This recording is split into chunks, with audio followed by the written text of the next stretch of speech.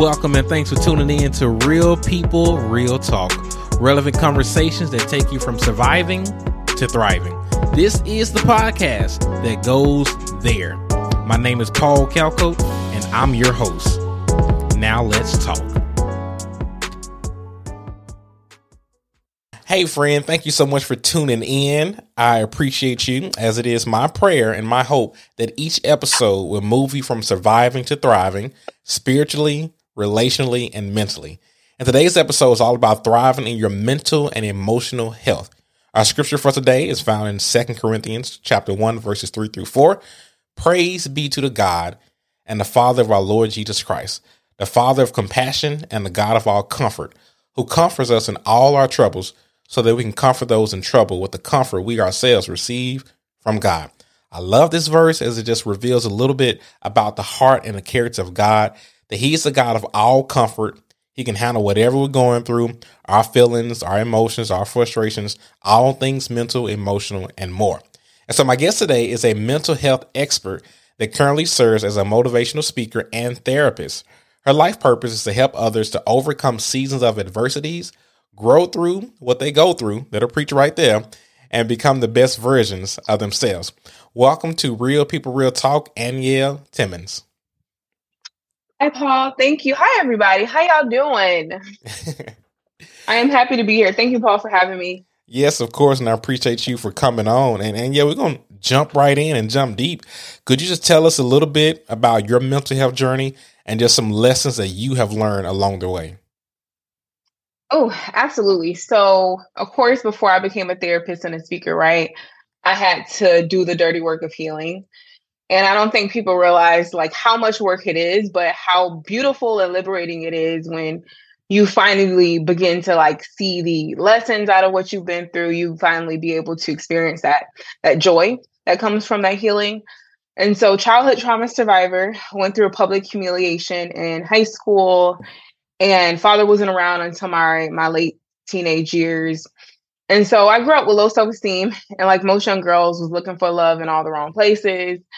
And it wasn't until I turned 19 that my dad saw my need for healing. And he had a friend named Pat who was a successful entrepreneur, and she agreed to be my mentor. And I remember one day, I guess she got, tired of me venting. This is when we did started our mentorship. And she had enough with all my complaining. And she said very candidly, Anielle, all of your problems are people's problems. She said, you care excessively about what people think of you. She said, if you don't work on your self-esteem, basically you will suffer for the rest of your life. Wow. And so she basically told me like, hey, you better work on your self-esteem. And so just like a sensitive empath, I got offended. And I was like, who tells people that very candidly you have low self-esteem? And I didn't talk to her for a minute. But I realized after a few months, she was right. All my problems were people's problems. And I did care a lot about what people think of me. And a lot of it was coming from my childhood. So I took her advice. I threw myself into my healing and my wellness journey. I began to study and research self-esteem. I did all of the mental health strategies. I did the cognitive reframing. I did affirmations. I did the positive visualizations. I did the meditations. I researched self-efficacy, how to be more effective. I went to therapy. I did medication. I, of course, became a Christian. That was the ultimate foundation, giving my life to God and just God helping me to really be able to forgive other people as He forgives me. And since then, I've been able to pour back into other people. And I've been so privileged to be a motivational speaker where I use my platform to empower people, help them to rewrite their narratives and harness the power of owning their story. Because when we truly make sense of what we've been through, we process what we've been through, we become a force to be reckoned with. And a lot of times, we're not seeing our lives properly. And if we really use what we went through effectively, we can really embrace that power and serve people effectively. So it's been a beautiful unfolding of my life. And I'm just so grateful to do what I do. Anielle, I am so grateful for your courage to be so real and so vulnerable. And I just want to echo something that you said, just in case a listener missed it. Like you said, do the work, heal, forgive, the coping mechanisms, even going to therapy. And once again, we need to normalize conversations like this, because as a pastor, as a preacher, as a Christian, whatever, I believe that not only can God use my stars, like my good stories of me being the hero, but God can also use my scars. And so just so grateful that you allowed your pain to catapult you into purpose instead of just going back into your pain. And so kudos to you. You didn't hit the ground running with the answer already. And so for my dear listener, how can a person prioritize their mental health? What does that look like practically speaking? I think first knowing that seeking mental health treatment is a strength. It's still that stigma in society where we think that seeking help means you're crazy or you're really off, right? But the reality is that we all have mental health. We all have a need to be heard, respected, seen, understood. And especially for minority people who go through so much microaggressions, discrimination, you absolutely need someone in your corner. And even for trauma victims in general, like part of their journey may be medication. And I know a lot of people don't like to talk about that. But again, the brain is an organ, and we have to treat it like such, right?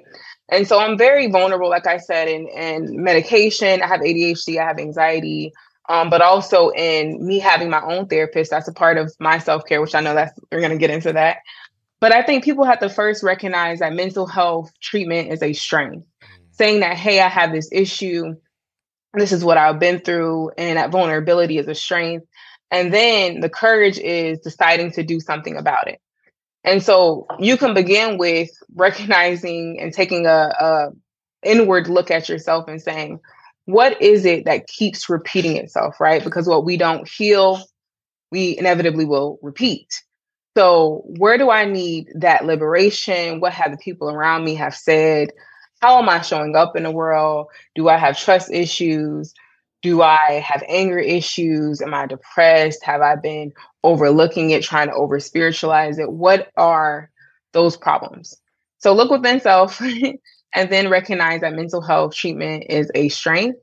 And then, your next steps, like, does it look like medication? Does it look like going to a therapist? Call your insurance if you have insurance. But also you can do self-pay. A lot of therapists, even myself, offer self-pay options. Listen, she dropped a bar. She's like, what you don't heal, you repeat. And I'm glad you encourage us, myself included. Like, reaching out doesn't mean that you're crazy. Reaching out for help doesn't mean that you're weak. But my personal opinion, I think reaching out means that you're strong enough and you're wise enough to admit that you need help so you can take that next step towards your healing. And so just adding to that, prioritizing your mental health, like, you have to be intentional. Come over the self-care plan that we're going to get into a little bit later. And I think you got to be humble enough and self-aware enough to know that we're all susceptible to mental and emotional challenges, whether you're Black or white, Hispanic, etc., or whether you're Christian or not. Like, we're all susceptible to those challenges. Speaking of self-care, we're going to get personal. What does your self-care plan look like, Anielle? Oh, great question. So I was just outside sunbathing in this dress.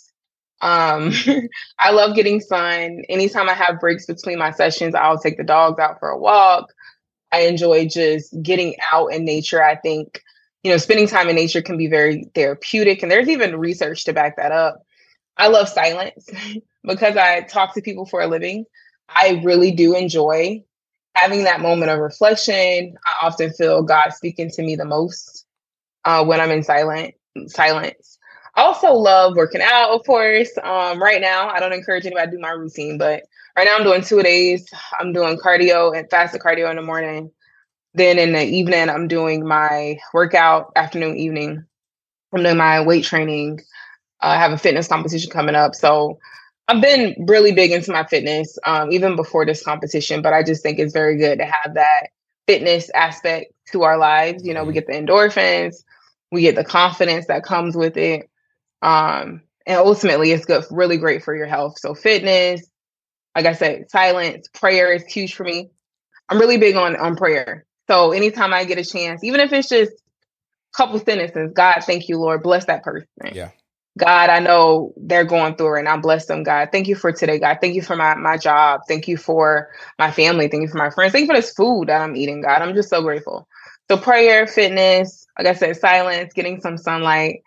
And those are all my self-care. Yeah, love it. And going a step further, like why, in your opinion, from your perspective, why is self-care important? Absolutely. So self-care acts as a protective mechanism to life's challenges, right? So because I pour into other people, like, as I'm sure everybody who's listening to this in some capacity, you might not be a therapist or a speaker, but you're pouring into people in some capacity, right? If that's you're a coworker, if you're a mother, if you're a father, if you're a husband, if you're girlfriend, boyfriend, if you're a supervisor, employee, energy is being extracted from us left and right. And again, with life challenges, with, depression, anxiety, different things that come against us, you want to have something to help you fill your cup up. I like to say, get it to where it's overflowing. Yes, I love that. Because then you can continue to pour. So when you're pouring into other people, you want to have a stream of self-care coming in to protect you, to look out for you so that you can fill that cup up till it's overflowing and so you don't burn out. That's so good. Because in order to minister to others or even to be there for others, our cup must first be filled itself. And just kind of over here, just trying to put a strategy together, like for the person that may be new to this word self-care. And let me just offer like a 3-prong approach. And yeah, after I say this, of course, speaking to it, there has to be a spiritual element. You got to connect with the Lord. And he already said it can look like prayer. Also, it look like time in the word, time fasting, time connecting with other people in the church, just having a community. And then physically, and he already spoke to that with just lifting weights or doing cardio, move your body. And the other aspect, the mental / emotional, what comes to mind, it could look like journaling or participating in your favorite hobby or that intentional rest, or as Aniel said, that intentional silence. So just like a 3-prong approach. If you're just starting out, spiritual, physical, and then that mental. And yeah, anything you add to that? I think all of those are spot on. I love the holistic approach to our wellness. And I think that all of those are superb. Some of my favorites that you mentioned were also the journaling. I have journals laying all around. I just think it's really good a lot of time to put your thoughts on paper and to use that as a time of reflection. So Most I agree definitely. with all of those. And so you mentioned earlier about therapy, and there's a lot of thoughts, whether it's in society or even in the church, about, different opinions on that. But I believe in Jesus and therapy. But could you speak to like, why is therapy important? Beautiful question. Therapy is important because a lot of people cannot create a space for you to vent, to be able to process in a healthy way. And we all need that going through life and being able to overcome even what we've been through.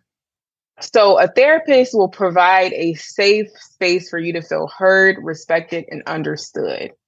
And a good therapist too will give you awesome tools that you can take and make it applicable to your life.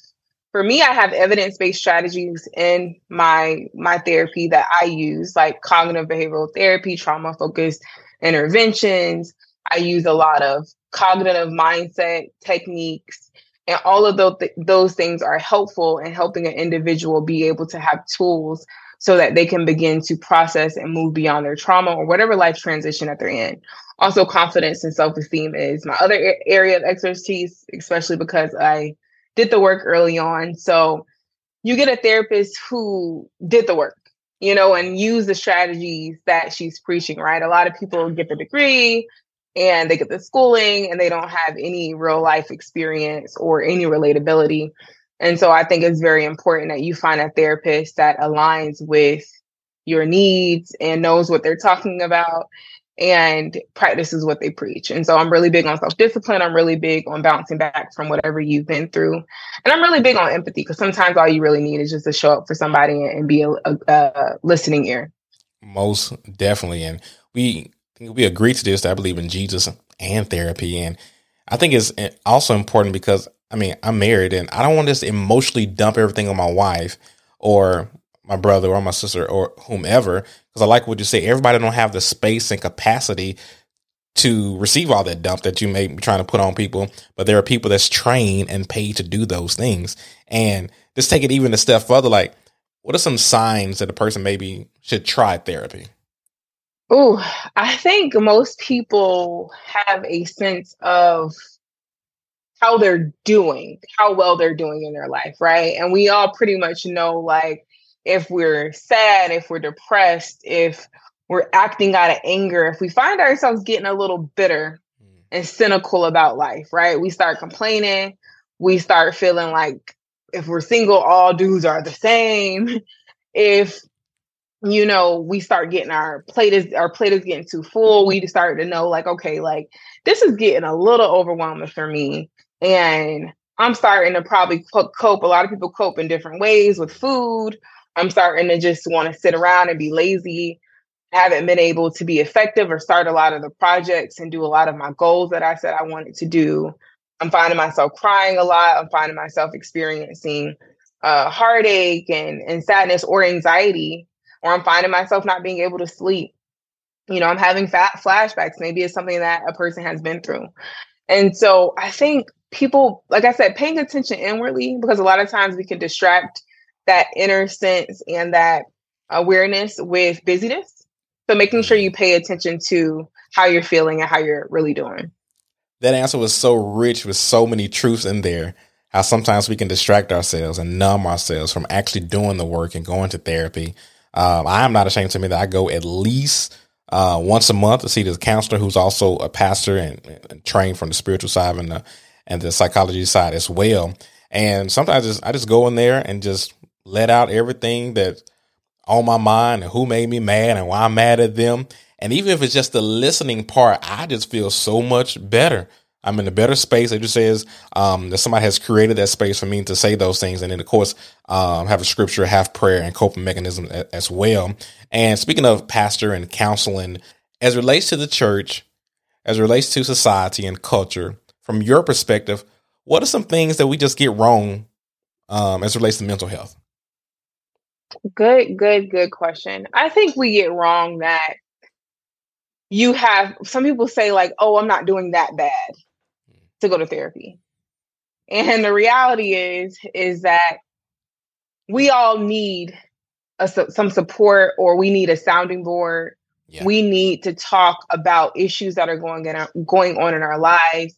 A lot of times people think that, they don't need to talk to anybody about their marital issues, or that happened in the past. I don't need to deal with that. Or I'm okay.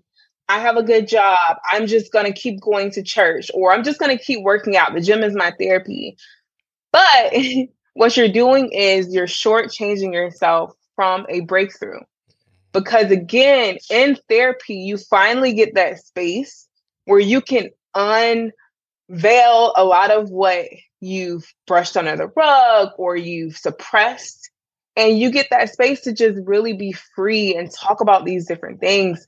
I had a client recently who was like, I don't know if I should say that. I don't want to burden you. And I'm like, hand it to me. Try me.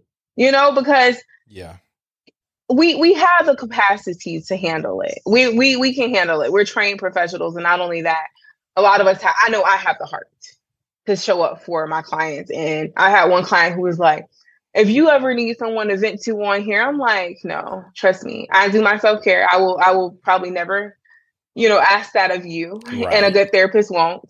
But we have the capacity, again, to create that space. So, again, some people think they have to be doing extremely bad to go to therapy.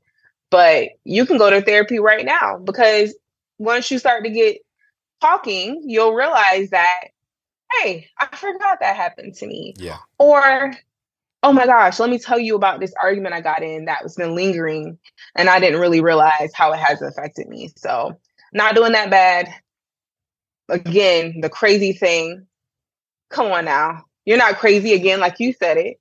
It shows courage, it shows strength, and it shows wisdom to say, hey, I have an issue and I want to work on it.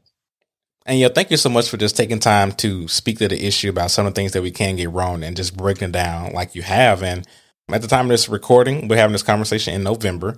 And it's during this time of the year where a lot of us may experience the holiday blues. And so I've been on Google and I kind of know what it is, but in your expertise, could you explain what the holiday blues are? Yes, it's around, the holiday season where people get sad, perhaps they get anxious, and that could be due to a loss. Maybe they aren't in the same financial situation. Maybe they lost a loved one and they're grieving. And the holidays kind of remind them of that loss or that lag, and they start missing that person. Or it could just be like people are feeling lonely. And so the holiday blues is definitely something that we take serious. So I want to say, check on your strong friend, check on the friend that maybe has lost a loved one. And that, because holidays can be very hard for people who are grieving. And also for the single people, check on your single friends. If you know some friends that are single, and you're in a relationship or you're married or you have a nice big family and you know that they possibly can experience loneliness, invite them over, check on them, see how they're doing, invite them out, bring them over for dinner on the holidays, because again, it's all about cultivating community and showing up for people in these times where they might be experiencing the holiday blues. Once again, I love the things that you're saying, because we want this conversation to normalize conversation like this and to raise awareness. And so let's say we have a person that may be going through a tough time mentally or emotionally. What can we do, like the person that's not trained? What can we do just come alongside them and be there for them? What does that look like? Great question. A lot of people think that when someone is grieving or lost someone, that you have to have all the right things to say. That couldn't be further from the truth. I think what's most importantly for somebody who's grieving is that you show up for them, and it could be in a way that aligns with you, right? So that could be through a gift, right? It could be sending them flowers. It could be sending them a thinking of you letter, edible arrangements. It could be quality time. Maybe you just take them out to Chipotle and you let them vent. And again, you don't have to say much. Sometimes it's okay to just sit there and be present, right? Like Job and his friends just sat there with Job, right?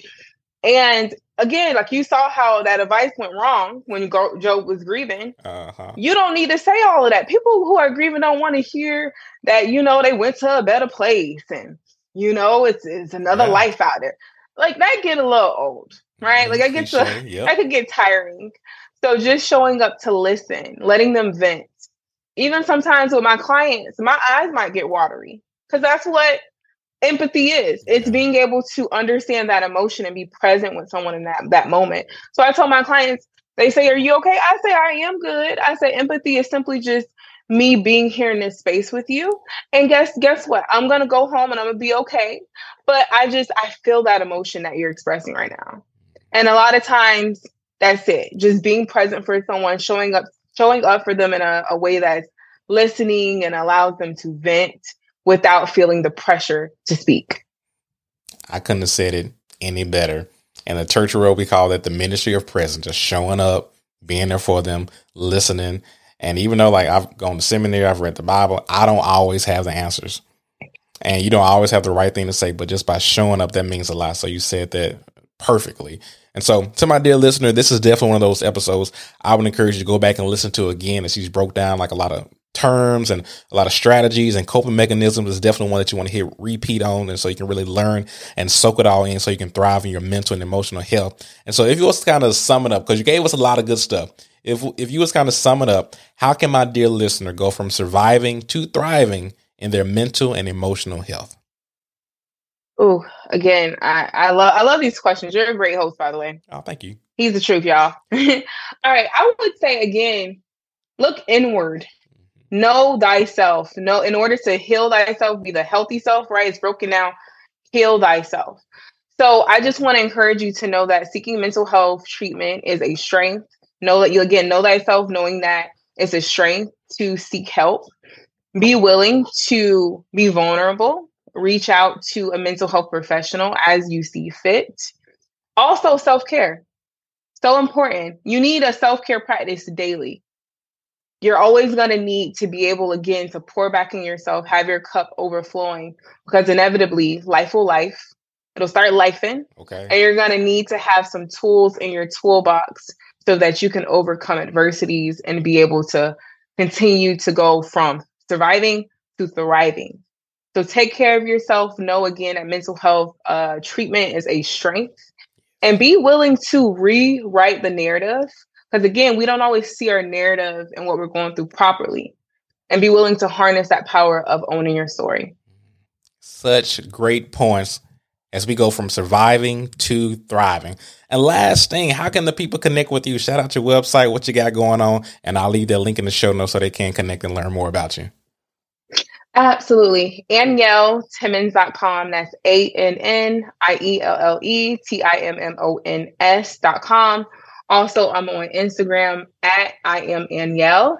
I will be having a book coming out soon. I am working on some final touches, so I'm very excited about that book, you guys. And again, AnielleTimmons.com at I am Anielle. And of course, I'm on Facebook. I'm also on TikTok, Anielle Timmons. And I'd love to hear from you. So if you found this podcast helpful, or perhaps you're in Florida and you want a therapist and you want me to be a support to you, you can reach out. Again, I'm excited to hear from you. And I hope you guys be well and know again that you can harness the power of owning your story, and no one can tell your story like you. So that's why it's important that you get a therapist and you begin to extract those lessons from what you've been through. Exactly. And Anielle, thank you so much for joining the show today and just being real, sharing your experiences, providing some tips and wisdom as it relates to our mental and emotional health. I appreciate you. Absolutely. Thank you for having me. Of course. And thank you so much for tuning in. Be sure to check the show notes. I'm going to leave that link so you can connect with the guests, connect with Anielle, as well as links to similar episodes about mental health. If you like what you heard today, take a minute and share this episode with a few friends that could benefit from this content. Now go be all that God has called you to be, and be well.